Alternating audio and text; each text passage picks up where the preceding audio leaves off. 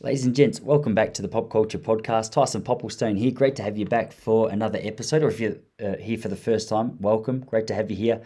Today on the show, we are joined by Mr. Mark McCallum, who's a former Air Force pilot. He was in the Air Force for 34, 35 years, and throughout that time quickly climbed the ranks, and before he left was training so many young pilots to be equipped to be proficient in the world of flying the Air Force aircrafts. He's a really interesting guy to talk to. Doesn't matter what subject we throw at him, I really appreciate his perspective, which is the reason I invited him on the show in the first place. We talk all things from mindset to physical fitness to adaptability under stress. It's a really interesting conversation around how the training towards Air Force flying correlates to so many other areas of life. You definitely don't even need to be interested in flying for this to be a relevant conversation for you. We actually recorded this one live up at Falls Creek in Victoria, 1,600 meters above altitude at a running camp. And so it was a nice little energy. I liked the vibe of doing this in person. I had a lot of fun. I hope you enjoyed as much as I did. So welcome to the show for the very first time, Mr. Mark McCallum. So what are you going to tell us, tough guys? My usual. Zero, nothing.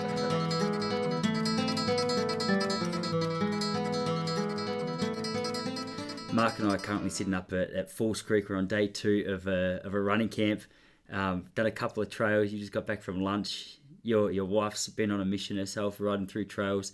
I was out for breakfast with Mark this morning, and for ages I've known about your background since we first met. Known about your background, obviously in the Air Force, and just hearing you talk about it is constantly like it just sort of it piques my interest a little bit. There's something about the world of flying planes and pilots in general that I feel like ears just perk up a little bit around you guys. But I thought maybe as a way of introduction, you're going to be able to introduce what it was that you actually did better than I am. And so, like, to kickstart the actual conversation, maybe you could give us a little bit of an overview of what your role was, what it was you were doing, and when you finished up. Yeah, certainly. So Air Force flying was always a love of mine as a kid. I actually wanted to be an astronaut when I was a kid. Oh.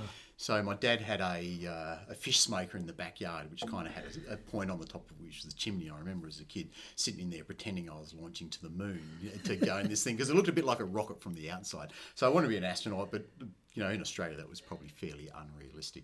But I continued to have a love of flying. I left a small country town, Port Lincoln. I got out of there as quick as I can, went off to university, started doing a computer science degree, bombed out in my second year and ended up working in the computing industry.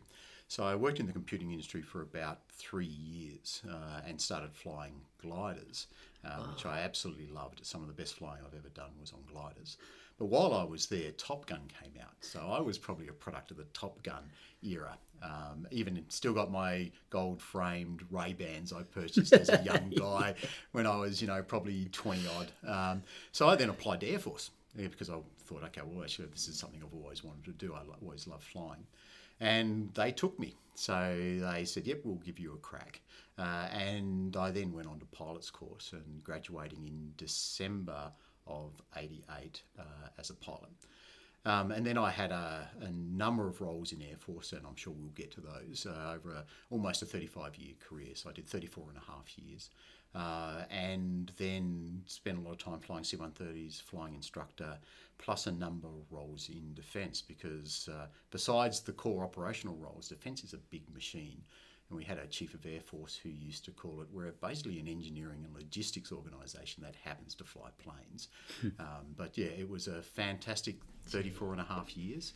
And I'm sure I'll let you set the pace, but I'm sure we can talk about what occurred in those 35 years. I could probably sit here and talk for an hour straight. Yeah, awesome. I bet 35 years is plenty to talk about. With the it's interesting. So not many Australians become astronauts. That's something I had no idea about. No, not many do. So I think I've forgotten his name. We've had one astronaut who spent quite a bit of time in space and on the shuttle missions, but we had none when I was dreaming about being an astronaut. As a young lad. So that was when I was, obviously, I'm quite old, obviously. That was when, probably almost, 50 years ago when I was dreaming about the idea of being an astronaut. And I don't know where that came from. Maybe a love of science fiction, watching the moon landings on a grainy black and white telly as a kid. I don't know. So, but yeah, for some reason I just got it in my mind. I like the idea the exploration of space. Yeah. Adventure. Are you do you delve into the conspiracy world at all? Because I know the moon landing one is a really interesting topic for some people. I feel like I don't know what the odds would be, but you throw the moon landing out to some people, and it's one of those ones where they go, "Oh, you reckon it really happened?" Yeah, and of course it did. And I'm also a bit of a science nerd, and I was always a fan of the Big Bang Theory, and they have an episode there where they actually shine a laser off of the reflector that's on the moon. So you can actually still prove that there have been men on the moon, because there is an artifact left there, which was basically a reflector, which 90 degrees, so it reflects the incoming light directly back. And so, you can conduct an experiment at home, shine a laser pulse on the moon, and record the time it takes to come back. See, this is one thing that's so interesting to me, because you hear something that sounds interesting. I'll hear a clip on YouTube, and I go, so it definitely didn't happen. Yeah. And then you speak to someone with a science background, they go, let me explain to you why I believe it did. Yeah. So it'd be it'd be an interesting conversation to see you with a couple of my mates, I reckon, because it's funny. It's one of those areas that I haven't actually really looked into at all. But I've got a couple of mates who love the conspiracy world, and every time I sit down with them, I'd just leave going, okay, I'm not 100% sure what's going on with with anything anymore. You look at the size of NASA, the effort they've put into that organisation, and I've heard it said, what's the most incredible thing NASA's ever achieved? And it was actually creating NASA itself. It was a fantastic organisation, and I think when they put a man on the moon, because it did happen, I think the average age of the NASA employee was something like, it's in the mid-20s, so incredibly young organisation, and very obviously innovative to achieve what it did achieve. So I think, could you try and keep something like that secret for that long? I don't think it's possible. The practicality of it would get out. It'd be, I'm terrible with secrets. I feel like I'll go home and I just get a smirk on my face, even if it's a tiny little secret. Jessie's like, mate, that is so embarrassing that you feel so embarrassed. Mind you, one of the greatest secrets is Bletchley Park, when you consider the breaking the Enigma codes during World War II. You haven't heard about Bletchley Park? Okay. So, basically they broke the German Enigma codes, and it was basically under the Official Secrets Act. I think it was 50 years. The people that were employed there couldn't talk about it. And then after 50 years had passed, it came out what they had achieved in Bletchley Park, which was an amazing story. What was it? So it was basically Alan Turing was a big part of it, where they used mathematics to solve the encryption of the German codes, which was incredibly, at the time, sophisticated encryption methodology. And so they used a wide range of, experts in the field, so linguists, people that were good at cryptic crosswords, people that were good at chess, good at solving puzzles, and they put together an organisation that solved the German Enigma codes and gave, the Allies an advantage during World War II in the battle against the Axis powers. Far out. Okay, so Enigma code, this is going to just show my lack of history around World War II, but when you saying Enigma code, what are we actually talking about? So it's basically just a way of encrypting messages. And they basically it was a mechanical device that would use a number of wheels that had internal routing of electrical circuits, and every time you transmitted a code, it rotated, and so it was a moving cipher. And it required quite sophisticated computer, which they built, a mechanical computer. I can't remember the name of the computer they built, but there is a movie which was called The Imitation Game about Bletchley Park and breaking the Enigma codes. Gee, what do you reckon it is that not many Australians are becoming astronauts? Is it just a resource thing? Because I feel as though it's still one of those kind of career choices that when you speak to a little 3-year-old or maybe a 5-year-old, when they're old enough to understand what it is they're talking about, it's almost that romantic dream of what they want to do. It seems like there's a big drop-off in how many 5-year-olds talk about the idea compared to how many actually want to follow it up, compared to something like football here in Australia. Yeah, I guess it's probably multiple factors. So it's probably like getting a drive in a Formula One car. You can't turn up with actually a huge chunk of cash behind you. So I think you probably have to invest into the system to get a seat on one of these rides.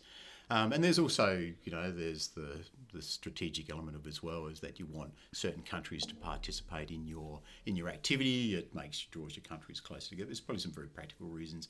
It's expensive. If you're America, obviously funding most of it. There's a European Space Agency. We don't have we started a space agency, but it hasn't really achieved much. So the pathway pathways to becoming an astronaut, I think, originally with a test pilot program. Australia puts pilots on the US test pilot program to come back to Australia and be test pilots within the Air Force. But that was the natural pathway. So I think there's probably multiple barriers. Yeah. So your entry into it was through flying gliders, you said? Yeah. Adelaide Uni Gliding Club. We had a strip at a place called Lockhill, which was maybe an hour and a half, 2 hours drive north of Adelaide, and it was this big strip which is basically carved into a barley field, and so and it didn't cost us much. So the farmer would charge us. He'd basically harvest his crop, and then he would charge us a proportion of what he didn't get from that field, the area we actually occupied. So he was supporting the club quite well. And so, yeah, we had a bunch of young guys with a bit of adult oversight. Although we were adults, we probably weren't behaving like adults, but a bit of oversight from the chief flying instructor. And we would go up there and spend the weekend there. We had a bit of a log cabin kit that had been built, so we'd sleep in the log cabin and fly gliders for the weekend. Yeah, up there for a whole weekend. Yeah. So you're sleeping in, you got allocated rooms and things like that? No, it was just a big empty room, and you'd throw a mattress and a sleeping bag on the floor and kind of sleep in the clubhouse. What height do you get up to? Oh, we always stay below 10,000 because... Is that metres? 10,000 feet. Okay, so 3,000 metres. Yeah. And above that, you need supplemental oxygen. So you're basically above 10,000, you then start to reduce the amount of blood oxygen, which you get hypoxic, which affects your ability to function above 10,000 feet. So when you're in an airliner, your cabin altitude can get up towards 10,000 feet. That's why you might feel a little bit lightheaded. Bread goes stale quicker, your drinks go flatter quicker because you're at a higher altitude. So you would get at, I think the highest I got as a glider pilot was about 8,000 feet. Thermaling, but most of the flying I enjoyed was ridge soaring. We'd basically launch off of our winch. We'd have a winch launch, and then we'd turn right or left and go over to the ridge which ran north-south. And in winter we got westerlies, and so you could fly low level up and down this ridge in a glider, which was fantastic. I always look at, whenever I see a glider, like whether it's a video, I think I've only seen one or two in action. They don't seem to be something that you see around a whole lot, but when you watch it, it looks like something that's just going to get blown around a little bit. Like, how are you actually navigating direction and things? Because it looks, from the ground or from my perspective, you just look like you're sitting in a big balloon. Anything I know about balloons, it's when there's wind, it's just getting pushed wherever the wind is going. And that's like an aeroplane. It's moving within the air mass. So the air mass moves, and you then fly within there. So you've got forward flight. If you're moving sideways, you kind of got a bit of a drift angle. So all aeroplanes subjected to drift, and it's just a function of how fast they're going. And in gliders, I think when you're around about 30 knots when you're trying to stay aloft, but we would often, get up to 80, 90 knots on a descent to come back to the field, or when you're ridge soaring where you've got a lot of lift. So... how fast is that in Ks, do you reckon? So I think we're probably talking about 160 kilometres. Oh, they go that quick? Yeah, and faster. Wow, that's so deceptive. Yeah. And so your entry into the world of flying, that was step number one, essentially. Had you ever done any, not gliding, but originally when you said gliding, I was thinking parasailing, things like that. I often wonder whether there's any connection between people who are doing that kind of thing and actual entry into any form of flying. Because I watch that and I go, okay, there has to be some kind of correlation. No, I haven't. I've considered it as a kind of like a flying fix, because when I stopped flying, my wife kind of says, do you miss flying? I was like, yeah, I do. But there are so many other things kind of going on in my life at the moment that I don't have the time. I've got some friends who kind of get in touch with me and go, when you come and flying with us, But talking about paragliding, I had a mate who was on my pilot's course, and maybe you should interview him. He was paragliding, doing cross country. So he was basically had his paraglider, he's got GPS for navigation, he's got a variometer to find lift, and so he was doing a cross country in a paraglider, and his chute collapsed. And so he was falling, and he had deployed his second chute. That also collapsed and got tangled in his first chute. So he's now free falling with some drag, and he survived. And he was a big bodybuilder, this guy, name of Warren Hall. And it's his story, so I won't tell you too much about it. But he effectively, he stayed in control of his faculties and realised what was happening. And he said what he did is he manoeuvred onto his side and did what we call a G-straining manoeuvre. So when you're flying, you're pulling G in an aircraft, you strain all your muscles to try and retain blood in your head. And he said, I did this biggest G-straining manoeuvre, and he hit the ground sideways. Fell from, I don't know, above 1,000 feet or something. It was a significant height. So he was at terminal velocity, but not maximum terminal velocity, and he survived. He had some significant injuries, some internal injuries. And he said he just felt like he just wanted to close his eyes, but he fought it and stayed conscious the whole time. Pulled out his mobile phone, he had no signal. And so he could see a short rise, I don't know how far away, but he then walked to the top of the rise and he had one bar.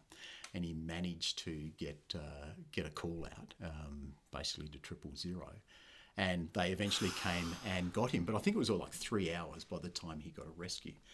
So he fell from this massive altitude. So that gave me some pause about taking up paragliding once he told me that story. So he was paragliding and so I don't understand how did he get into a free fall from paragliding? So somehow it collapsed, the chute stalled. So I'm not sure how that occurred. Oh, so when we're saying paragliding, we're talking about that's okay. One of those wings. Sure. Yeah, so what am I talking about? I'm talking about hang gliding. Hang gliding could have been what I was thinking. So I was trying to figure out. So he's fallen from his hang glider. But either way, I skydived back in about 2010, and I reckon it was a one-off. You mad bugger. It was a one-off thing. James, who you'll meet tomorrow, he gifted it to me for my 21st birthday. I went with him, and looking back now, I'm like, the thrill to me is not worth what seems like a massive risk. Because on the way up, the bloke who was attached to my back, it was a tandem one, was just explaining to me some of the close calls that he'd had. I was like, mate, I would so appreciate you telling me this when we get back to the ground safely. And then since then, it's one of those things that it just captivates me. From time to time, I'll jump on YouTube and I'll just go down like a cave exploration rabbit hole, because it just terrifies me, this idea of just being claustrophobic and scared. And I watch it because it's scary. And close calls in the world of parachuting is another area that I just get sucked into. And I hear about stories like your mate Warren, and I go, okay, you know what? I'm so glad I hit the ground. I'm never doing it again. It's a wild scene though. I've got some, not friends of mine, but friends of friends who have done over like 1,000 jumps. It seems to be one of those scenes that when you get the bug, you're in. Yeah, so I've had the opportunity to do parachuting. So I've thrown out a lot of parachutes out of the back of C-130s. Yeah. Are they those massive? So I've guys that have done both with wings, so flying chutes, and with the 24-foot standard one, which your para guys use, which are not a big chute. They hit the ground quite quick. Had the opportunity to do a jump because we support the parachute training school down in Nowra. And fortunately, because I was the captain of the aircraft, I effectively had to remain in controlling command of the aircraft. So I had an excuse to say no. And it's like, no, I actually don't want to do a jump out of the back in this.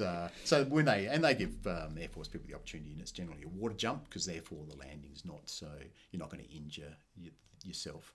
And I know a lot of ex-para guys in Army, and most of them tend to have injuries. You know, it's tough on their bodies what they do. And we used to use a place out near Richmond where the C-130 Air Force Base was, which was called Rickaby's. And I think they liked it there because it was always waterlogged and the ground was soft, so the impact wasn't so great.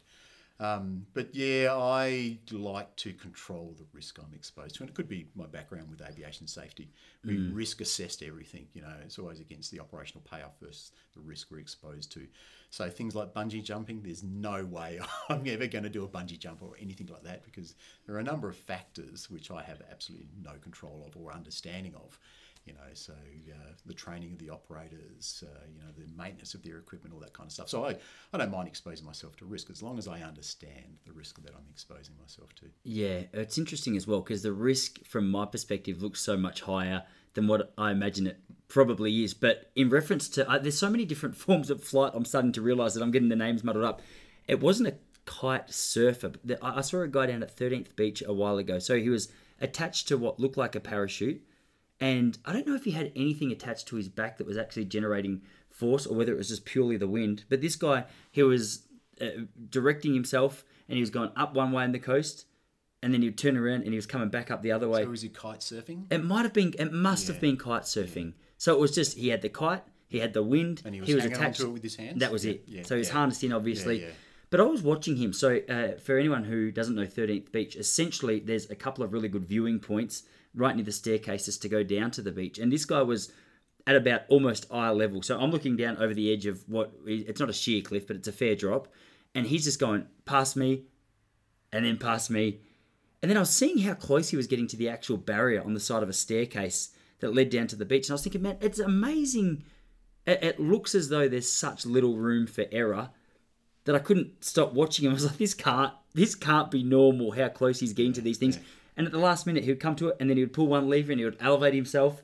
And it was almost like he was just toying with the danger a little bit. So it sounds like the way you're describing it could actually be paragliding. So kite surfers tend to use like a similar shaped wing, but they just use that to pull themselves across the water with a surfboard, and they sometimes get some elevation. But if he's just purely flying back and forth, then he's probably what they call paragliding. Okay. Yeah. Yeah. So I saw that, and I thought, man, that's another sort of contraption in this wild world that I just had no idea about. But on our run this morning, actually, I was looking out over some of the hills, and I was thinking this would be the kind of place that if you wanted to do any of the actual hang gliding, do you know if we get many hang gliders out in this part of the world?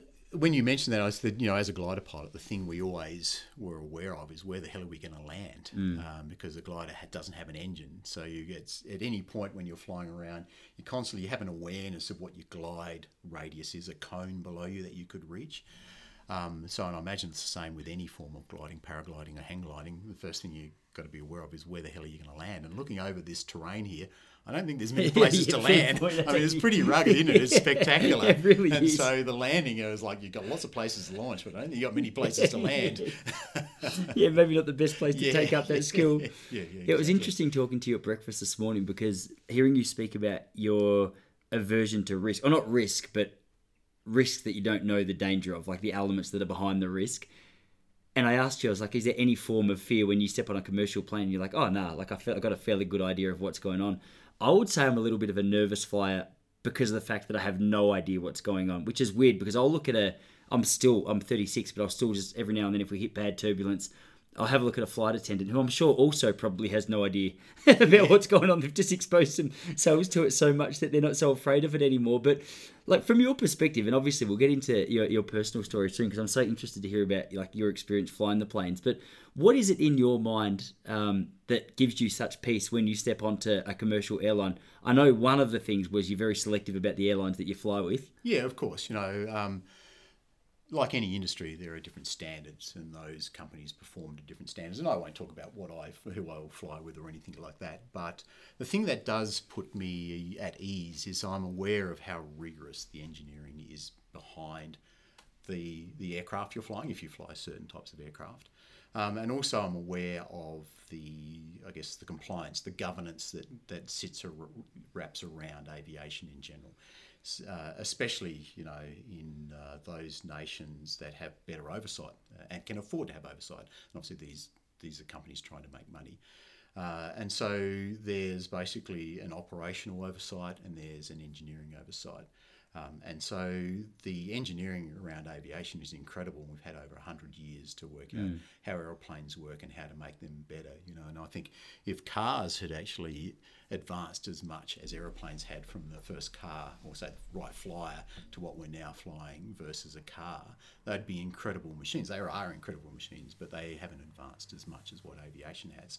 And so there is also a volume of knowledge gained. So the engineering, there's the analytical engineering, they understand it, but aircraft then have to be certified by flying a certain number of hours to demonstrate that they have safety. And then the aircrew have to, first of all, be selected and complete their training. And then they are constantly undergoing training and testing throughout your aviation career. It's not like you get the stamp of approval and it's over. I was a flying instructor. So the standards at which we train to and test to are quite rigorous. But also throughout the year, I would be constantly testing pilots, operational pilots, when I was at a squadron as a flying instructor. And so, let me see, I think you probably have at least a minimum of 7 or 8 tests throughout the year. So 4 times a year, you do what were a day-night dual check, which was basically how you physically handle the aircraft. Then once a year, you'd get an instrument rating test, which was basically can you fly within the required accuracy limits and demonstrate knowledge of the instrument procedures plus general aviation knowledge with a quiz. And then you do 2 emergency refresher checks where we put them in the simulator and conduct a number of emergencies. And so in an emergency, they'd have to remember what's known as boldface. So a number of immediate recall actions, such as say for an engine fire or an aborted takeoff, they'd have to memorise these responses and work with the crew to then to make the equipment safe and then recover the aircraft, plus also some quite deep complex emergencies, where they then have to refer to flight manual and performance charts, etc. And that occurs twice a year. So that's for your baseline pilot, your line pilot. He's doing at least 8 tests a year to ensure that he's performing to the standard required. Yeah, I was reading a book. I wish I could tell you what the name of the book was, but it's so fascinating because you'll have a certain person in a certain situation who they'll have a textbook knowledge of something, and you ask them the question of, okay, what do you do in the situation where, but it's a 0.1% chance that it's going to happen, but now you're in it and it's happened and you've got the knowledge, but you haven't been exposed to the actual emotional stress that comes with a situation like that. And I was thinking of it before when you told me about your mate Warren who survived his accident, just that presence of mind to go, okay, well, I've got a practical solution that I'm going to at least apply or try in this, really unfortunate situation. Is that something that you test? Because the mental side of flying an Air Force plane seems as though it comes with a couple of attachments, for lack of a better word, in that, okay, I might have the knowledge, but how does that knowledge actually, express itself when I've got these other emotional factors playing out? Yeah, so we test at various levels, because obviously there is theory. So in the classroom, for sure, you learn the theory, you learn your systems. You also then go into, and I guess we probably escalate the stress, that the aircrew members under, to assess their performance when we're in training. And Air Force training has advanced quite a bit from when I went through. So back then we had so many applicants, it was almost like a sink or swim approach to training. Mm-hmm. And we had about a 50% pass rate. When I later became OC Air Training Wing, we were implementing a lot of high performance programs where we acknowledged the investment we'd put into the pilot up to that point of their training. And so we would go, okay, based on the investment, we can actually put a bit more into this person to get them over the line. We think we can actually still have a productive pilot generated from the training. Whereas in the past, it was like, 2 scrub rides and you're gone. And so the blogs, you scrubbed, you're out of here, and you'd salute and walk out the door when the CO told you. Whereas now we take a very, business-minded approach to the investment, the money we've already put into the pilot. We actually acknowledge that people need to be resilient in these programs. So we have resilience programs, and they also, they need to be taught how to learn. Whereas we never really, I don't think we were that sophisticated when I went through, 30 odd years ago. Whereas now the training is actually very supportive of the candidate within the system, because it's getting a return on investment.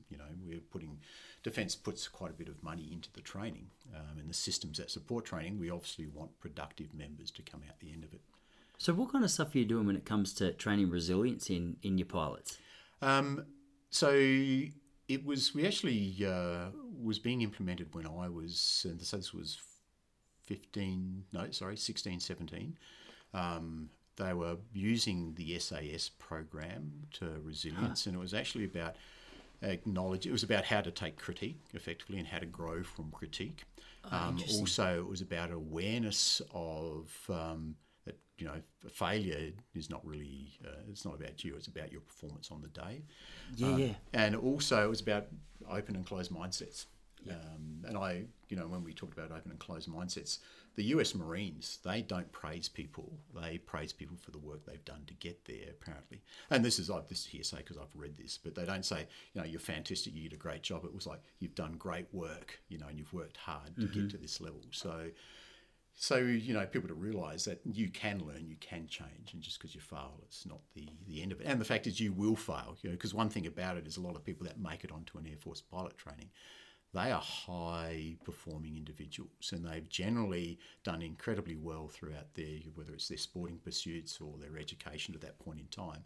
But, pilot training now approaches 2 years in total. It's quite a long, arduous process. And in that time, you're not always going to be on the top of your game, and you're likely to face failure. And it's about preparing them to how to deal with failure and how to grow from that. That's so interesting. I mean, it applies to so many areas. Just in my life, as you were saying that, I was thinking, one thing that Jessie has learnt through a number of the parenting courses that she's taken place is when one of our kids does something wrong, don't go like, oh, you're just a naughty kid.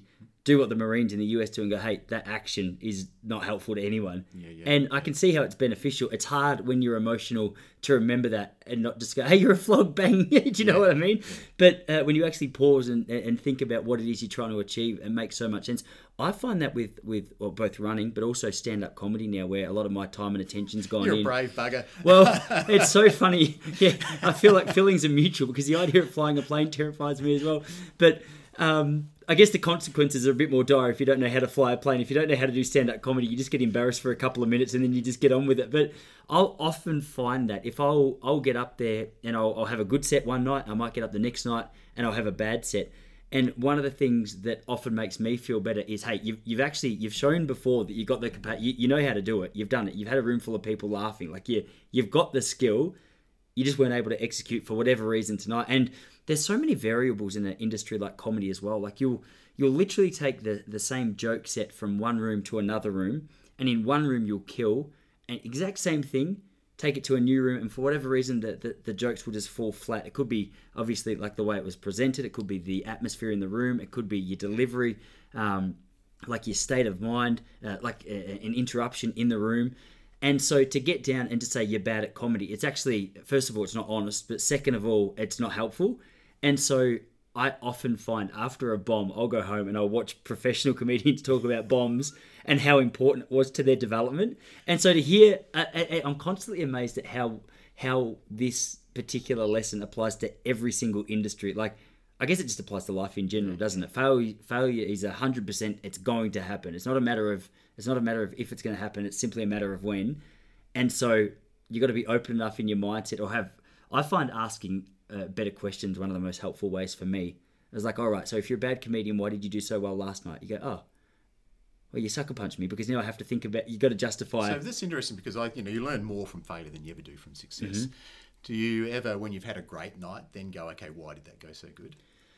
I probably don't do it enough. Yeah. I think sometimes you can rest. I notice I rest on my laurels a little bit. If I've had a good night, the same laziness that I probably apply to the tough nights at the office, I probably apply to the other nights where I go, gee, this is easy. I wake up the next morning and...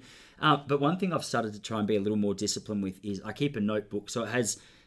every time I do a gig, I'll write down the jokes that I did, and I'll write down my main focus before I get up on stage, and I just do 3 dot points after, like what went well, what went bad, what can I improve. Mm-hmm. And I just find the simplicity of that feedback really helpful, because for a while I used to have a little bit of a background, not a background, but I dipped my toes into the water of day trading for about 2 years, and one of the most important processes that like elite day traders were saying you have to do is you have to fill out a report at the end of the day.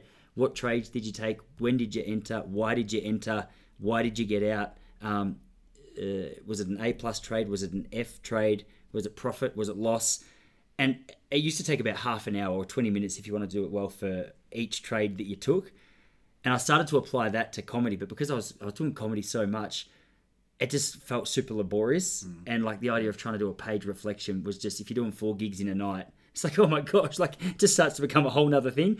And so that 3 dot point thing is, first of all, easy to digest, and second of all, easy to maintain. Yeah. 4 gigs in a night, really? Well, that's a slight exaggeration. Yeah. People do that. Yeah, wow. Yeah. I mean, I've done 3. Well, it's kind of interesting, the alcohol curve of your audience as well. Do they get drunker throughout For sure. the night? Yeah. Well, it's actually an interesting question, because I often notice that if you want to have a strong performer go up first, because a lot of the time that first performer can set the tone of a night to a large degree, because you go out there, it's a relatively dry audience, they don't know what they're in for, they don't, a lot of the rooms that I'm at, they don't know if it's going to be funny. So if you can send someone out first, or if you're out first, you've got a bit of a challenge to win them over. But you definitely notice as the drinks start going down, things start getting a lot funnier and a lot louder, whether that's for better or worse. But it's a really interesting world to be a part of. But just that reflective part of that it was helpful for it.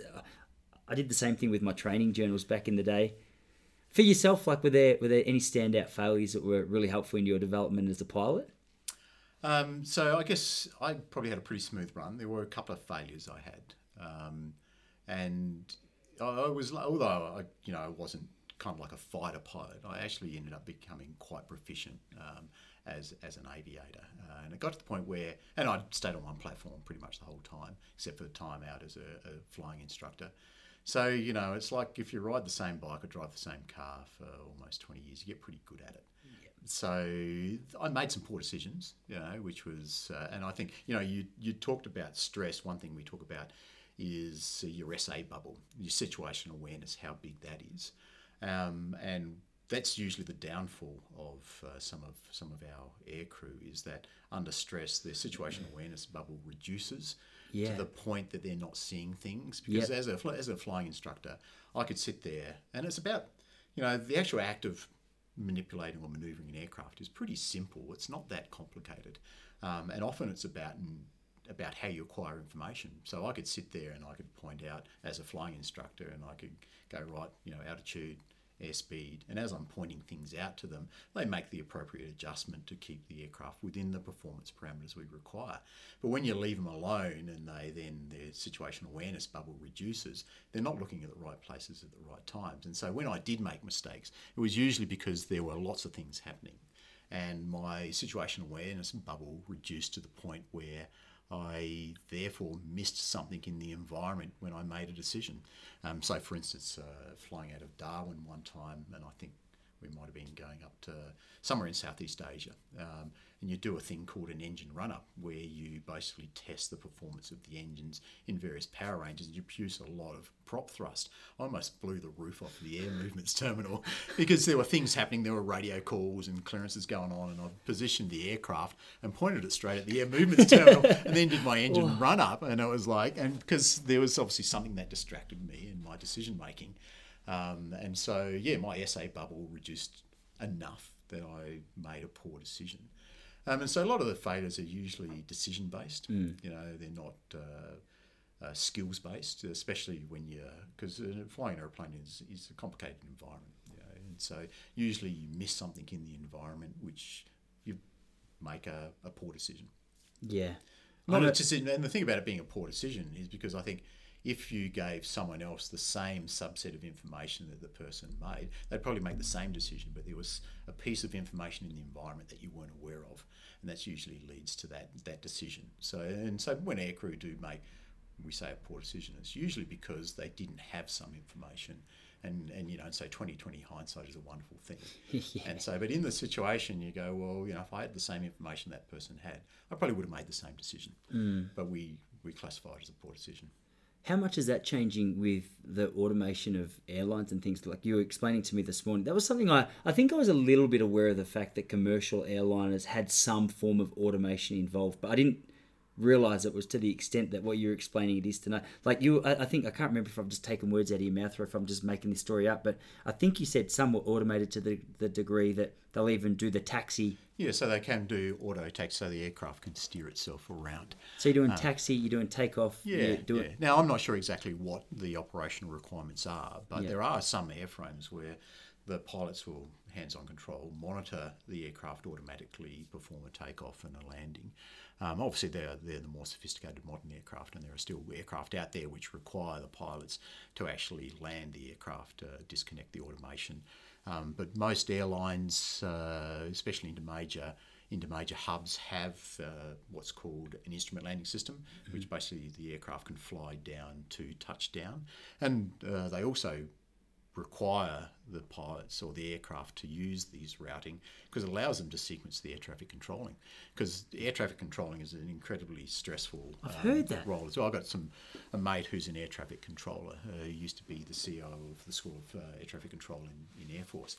But it can be an incredible stressful job when you're trying to manage busy airspace and keep aircraft away from each other. There are a bunch of other systems that now TCAS, that's terrain collision avoidance or traffic collision avoidance.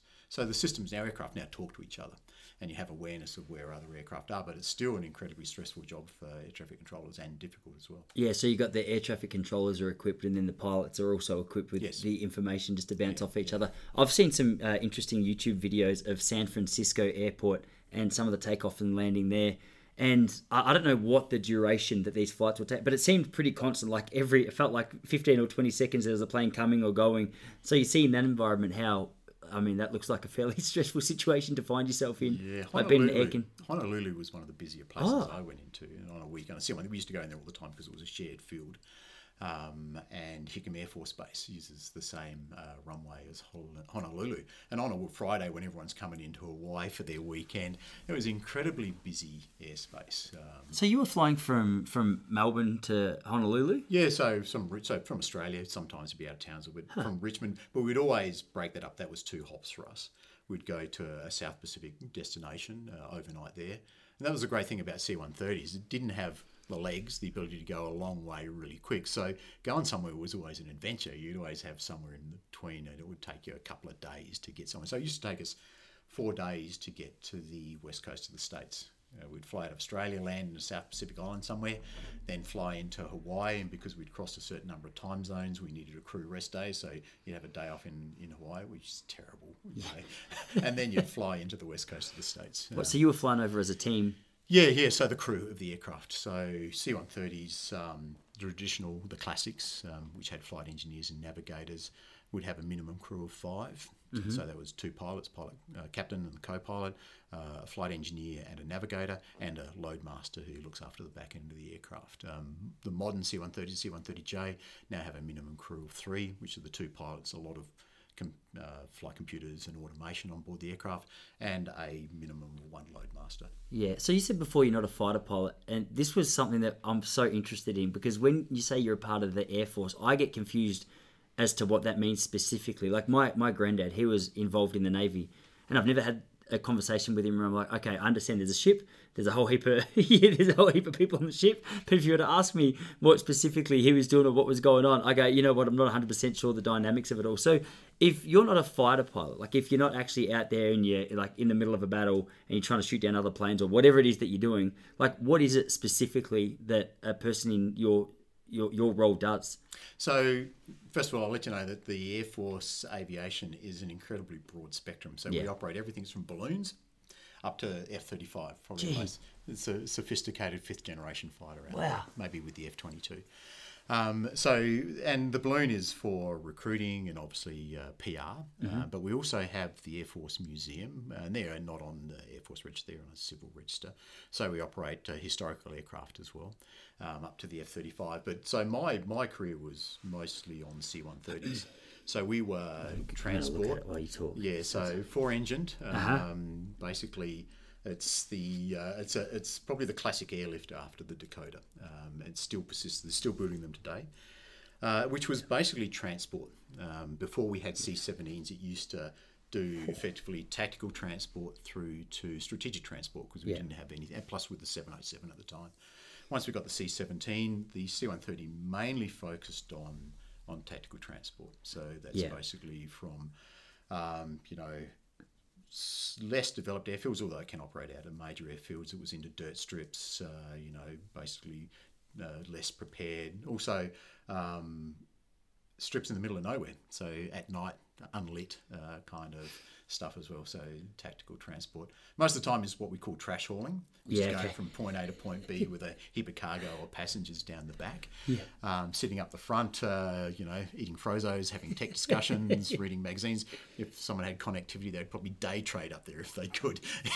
So it's, you're doing an 8-hour leg. You probably, you focus your attention, obviously take off to top of climb to landing when you are most focused. But that bit in the middle, you have a work cycle. So where you deal with navigation, you monitor systems, look at your fuel usage, talk to air traffic control, and occasionally, you run a tech conversation, you would educate the crew, you discuss something. So a lot of also eating frozos. What's a frozo? They're those, I think I remember, they're like those, I don't know what shape they are, but those little packet. They're different. Frozos, depending on who does the catering. Air Force used to do its own catering, but they're basically a bunch of frozen meals that you throw in an oven or a microwave to eat. I was thinking I don't know what I was thinking. I was thinking like basically what do you call them? MRE, meals ready to eat kind of thing. Like field rations. Yeah. Rat packs, as we also call them. Man, it's so interesting. I know the plane you're talking about now. I don't know if I've seen this specific one in action, but I've seen planes that look big like that. I don't know why originally I was thinking like a smaller plane that you're flying, but you see, they're intimidating looking machines, aren't they? I used to think they were big. So, so obviously we flew smaller aircraft. I trained on the CD4 and the Mackie, the MB 339, 336, 339, I think. And then basically you turn up to a C-130 and you go, my God, that's big. But then you go somewhere and you park next to, say, a 747 or you park next to a C-17 and you go, oh my God, that's big. And it's like this and so big. And also the airplanes get smaller as you become more familiar with it. It almost becomes like you kind of know how long the wing is. You know what you're going to be able to get past. And so you have an awareness of the airframe around you. And it seems to get smaller the more time you spend in the airplane as you become more aware of it. Gee, I spoke to a what's the big airmail company in the US? Oh, US Postal maybe. Yeah. There's another one that FedEx. Mm-hmm. I was speaking to a lady who was a FedEx pilot for years, and I was actually at an airport and we're having a conversation, and she's like, "Oh, how do you?" Because we were sitting in what looked like really bad conditions, like it was windy, it was cloudy, you could hear thunder, and I was like, "Oh, great! Like this is gonna be fun getting on this plane." And I don't know how the conversation started with her, but I said, "Oh, like how are you feeling about it?" And she's like, "Mate, I used to be a FedEx pilot." I go, "What does that mean?"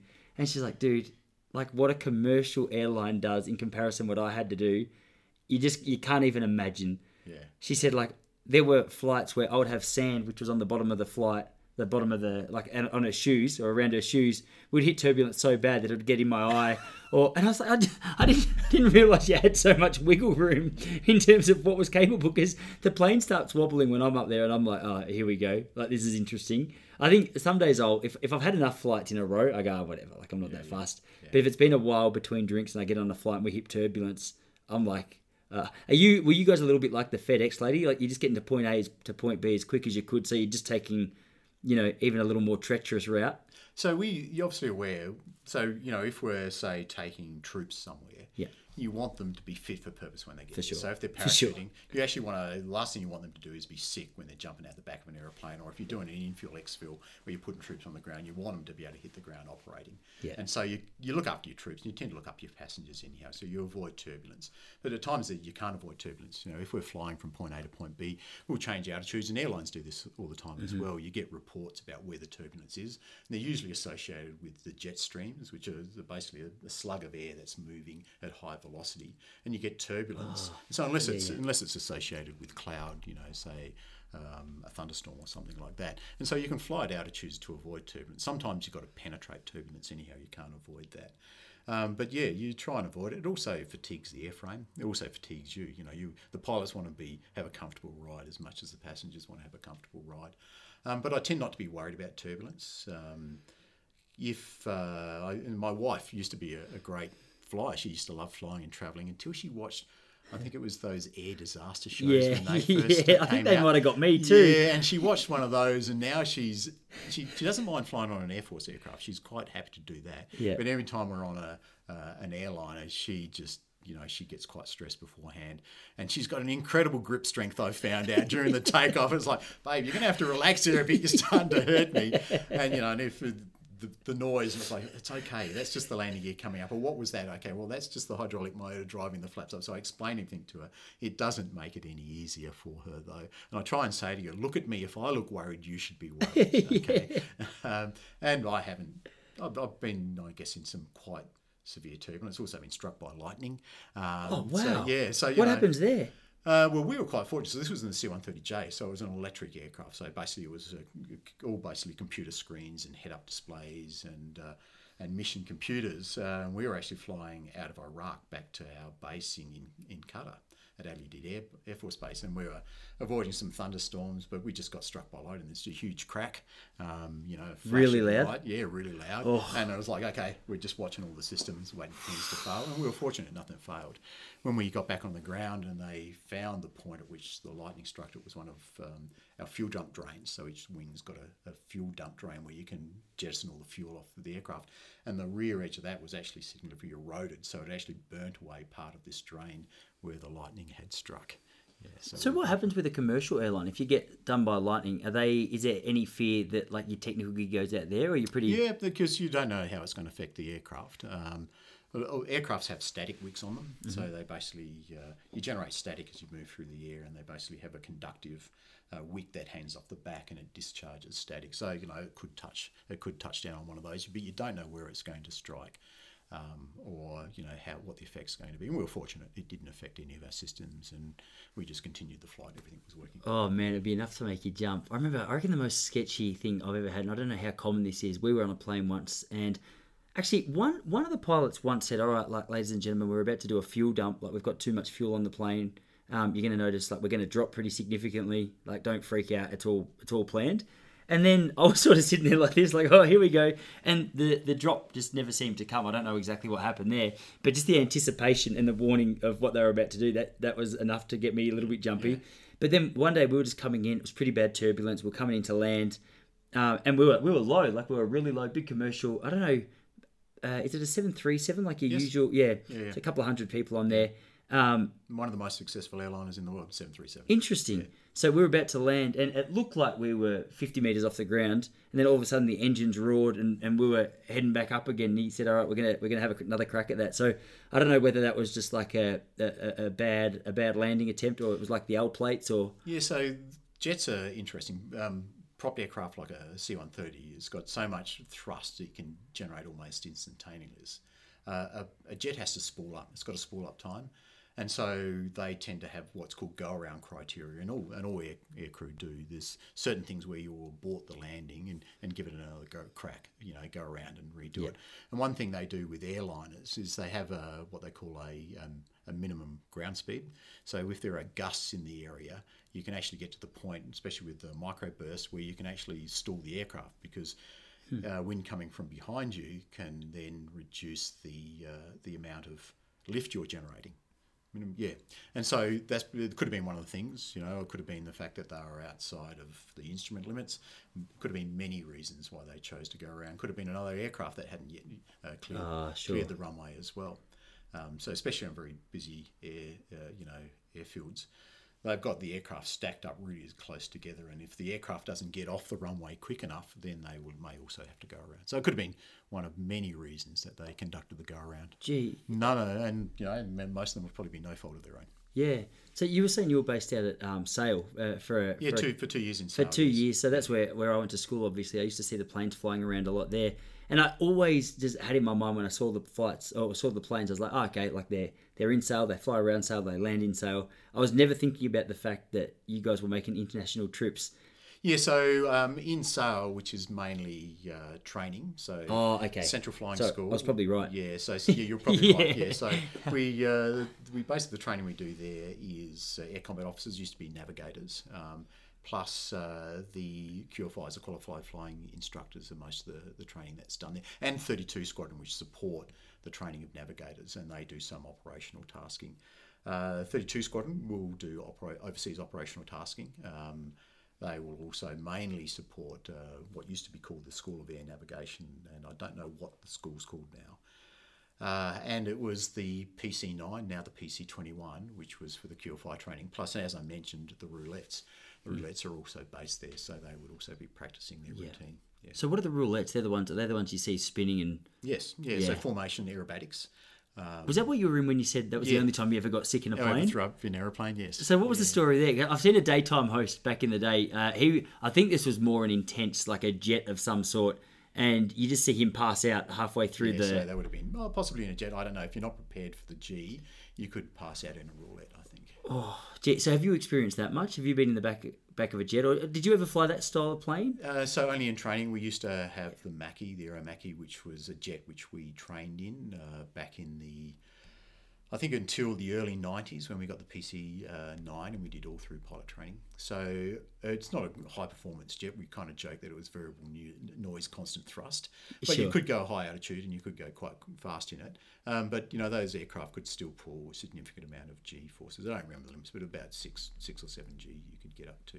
Although when in training, you stay well short of the aircraft limit because you don't want pulling too much G and overstressing the aircraft. So what were you doing in the back of the, sorry, what's it called? The roulettes. The roulettes. What were you doing there? Was that just a bit of fun? Yeah, so that's the Air Force's display team. It's obviously supports a lot of activities, Melbourne Cups, Formula One races, Bathurst, promotes Air Force. It's also a bit of a recruiting activity. So the roulettes basically develop a new routine. So there's what's called roulette lead, and so he becomes effectively the leader of the team, and he flies roulette 1, and they develop a routine. Of course, they try to put their stamp on the routine. There's a bit of creativity in generating an aerobatics routine, and I had to effectively sign off on it for the commander of Air Force Training Group. And so I would go for a ride with the roulettes while they do their training, and then to sign off on the routine. And the story I'm talking about was they decided to do a second routine, and I was fined for the first routine. And it's a lot of G, it's a lot of manoeuvring. And when you're not actually in control of the aircraft, it's worse than when you're flying the aircraft. Yeah, I agree. It's the same with driving. Yeah, exactly. Yeah. It's the same with driving. It's in a windy road. Mm-hmm. And I managed to hang on until the end of the second go through the show. And what actually did me in was these incredibly quick snap rolls. And it was like I said to the roulette 1, I'm gonna throw up here, and he said we could call it off. I said no, let's go through to the end. So I was pulling G and dry heaving into a bag. Oh my gosh! How much longer did you have to go with the flight? We only had possibly 3 or 4 minutes. It was kind of the pitch into the landing, stream landing. Yeah. 3 or 4 minutes like that seems like a lifetime. I imagine when you feel sick. I could appreciate it because I got the Jesse jokes that I've got the biggest princess stomach. I went to the Great Barrier Reef, put me in a boat. I'm actually pretty good I'm very good on planes. I can't remember the last time. Maybe when I was a little kid, I got sick on a plane. Put me on a boat though, or in a passenger seat of a car. Nah. I went to the Great Barrier Reef in 2016 with my wife, brother-in-law and his wife, and I got to the Great Barrier Reef, being like I don't know what it was, maybe 2 hours. We were on quite a small boat. Yeah. And we got there, she's like, you're not getting in the water, you're too sick. And I was like, oh, please. Best place you could have got was in the water. Well, that's what I thought. What I thought. So I was like, I wish you'd let me in because he seems to be the way. Anyway, so I was asking Jesse to order me helicopters and get me back to land because I'm just I think I'm a land-based animal. I think my best work is done down here. So we used to do kind of low-level flying, and there's often a bit of turbulence at low level. And we had some load masters. They were incredibly dedicated to their job because some of these guys would get incredibly airsick. I knew one guy who used to tie a bin bag around his neck because, in the run in to either for a paradrop at low level, he might be preparing a load to go to the back, unfastening tie-down straps and that type of stuff. And he would get sick and he would throw up but continue to do the job. And we were doing a display one day at Richmond, and we had to hold away from the field for the timing, and it was low level and it was bumpy. And we used to wear green flying suits, or we still wear green flying suits. And when he stepped off the aircraft, he was as green as the flying suit. And it was like, mate, you are incredibly dedicated, all kudos to you, because he used to really, really suffer. But he loved the job enough to stick at it despite his airsickness. That sounds like a military mindset. There's a certain respect I have for people in the military. I've got a couple of people that I know. I knew a bloke who... Actually, I know a bloke, now saying this, I'm not actually 100% sure. He's at least got that military mindset that I appreciate, but I'm not convinced he's in the military, US guy. But he's a kind of bloke that he has the capacity to, when things get really hard, he's got more gears than most people. When things get really hard, he's got that clarity of mind that we spoke about earlier. And I watch people like that, and I think I definitely respect it. I can notice it myself to a certain degree, but it's a characteristic or a trait that I really appreciate about, I know this is a massive stereotype, but a lot of people that I see at least representing the military, like Jocko Willink. I don't know if you know who he is. He's an American, I want to say he was a SEAL of some sort. I'll show you after this. I'll show you. Yeah. Anyway, he's a bit of a wild man. Like he's got some, he did like quite a number of trips to Iraq, and he lost a lot of friends to suicide, lost a lot of friends in and around. So he's probably the pinnacle of an example of what I'm trying to talk about there. But is that something that you notice that it attracts a certain kind of mindset? Like I know you said with the Air Force it was a really studious kind of kind of person who a lot of the time passes the tests. Yeah, I think it's interesting. Defence forces are incredibly diverse, and so there are your operational roles and there are incredible support roles. So to say all defence people are like that, probably might misrepresent the situation. But those in operational roles I think, need to be.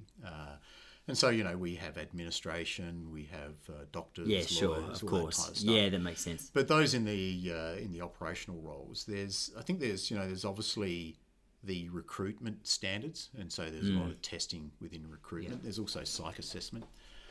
But then there's the selection throughout training. So first of all, you need to pass training, and all these attributes you're talking about are actually challenged and tested in training.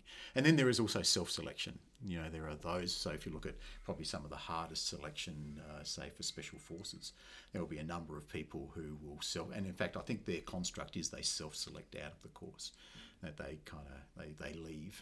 It's fascinating, special forces. But I remember we had a young pilot who was struggling at 37 Squadron, where I was at the time. I think I was the training flight commander, and he was really struggling to come up to speed for what we required of him in that role.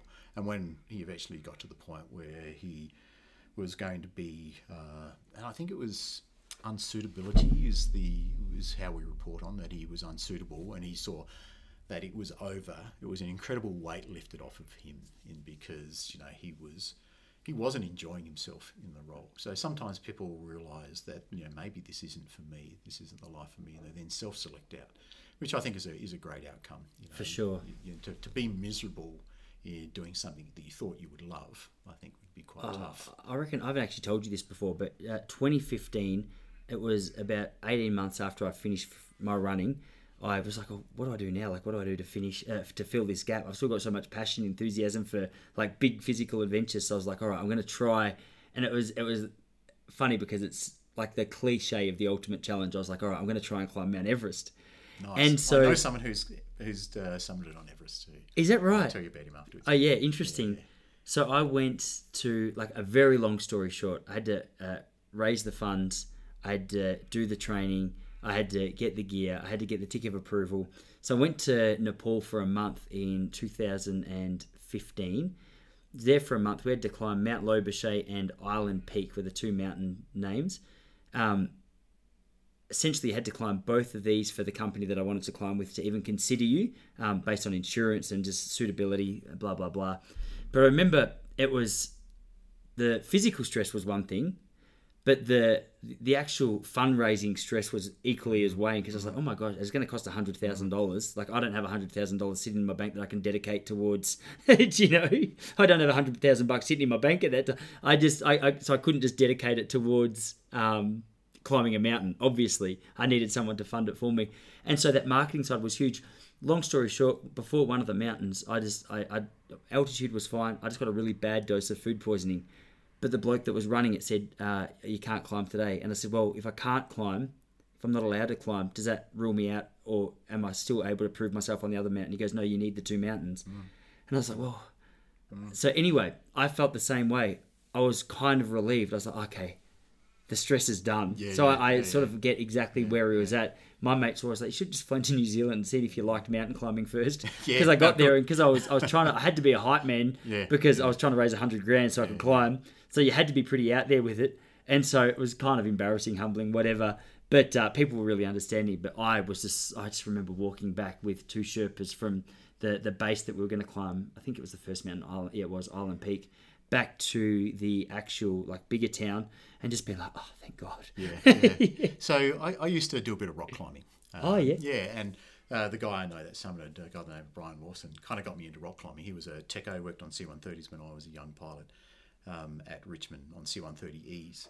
And so I went out rock climbing with him a few times, but he was really into the alpinism. I couldn't understand it because, controlling risks, to me, that environment had so many risks you couldn't control. And I was like, there's no way I'm ever going to do anything like that. But rock climbing was something where I felt like I had an awareness of the risk, with the placing of protection, the use of the gear and that type of stuff. But he was incredibly dedicated to actually summiting alpinism, and I think he wanted to do, is it the 7 summits on the highest summit on every continent? I think that's right. Yeah. But he basically lived on base in some on base flats, and to get to the summit of Everest. He did it with the Army Alpine Association, so it was kind of largely funded by defence as a defence activity. But he sold his car, he sold his motorbike, he sold all his possession. He had a mattress, a single mattress in a room with all his climbing gear arrayed around him. And I was like, okay, that's actually a symbol of your dedication to achieving this goal. He sold everything to do that. It's incredible. To buy the gear and be prepared for it. It seems to be a really familiar thing with the rock climbing world. I've seen a lot of documentaries. I'm a real big fan of a guy called Alex Honnold. Who's free soloist. Free soloist. So he, from what I understand, just lives in his van and travels from wall to wall to do his climbing. And I mean, I don't know if it was you. No, it was Tim yesterday I was speaking to about Patagonia, and I read their book, Let My People Surf, or Let My People Go Surfing, or whatever. And just reading through that, I was like, oh, okay, this is just the culture. It was almost like that 70s surfer. It was a little counterculture. It was, okay, we're not just going to go the corporate route. We're going to say goodbye to all that stuff, and we're going to surf and get in nature. And, you know, our life just revolves around that. But you're right, it definitely takes some level of commitment to it. Yeah, so he was incredibly dedicated, and he ended up, I think, on their expedition. I think he was the only member who summited. So, yeah, he was very fortunate. Man, it's a wild scene. A couple of the guys that I was there with, actually one of them, Kevin Fairbrother, really interesting guy, British guy. He climbed it 3 times. He's climbed it 3 times, which is unbelievable. I want to say the last time he did it without oxygen, like any supportive tank. So there's some wild people out there. Well, it is quite sad, the impact that it's become an industry. It really has. The guiding industry, you know. We've seen some images recently of some of the camps and the stuff that's been left behind, and you know, hopefully they get on top of that and they sort it out, because if it's going to be sustainable, you've got to minimise your impact to the environment. For sure. And without disrespect to like anyone who's summited Everest, it's become like the 4-minute mile now, to use a running analogy, which makes sense. It's still impressive. Yeah.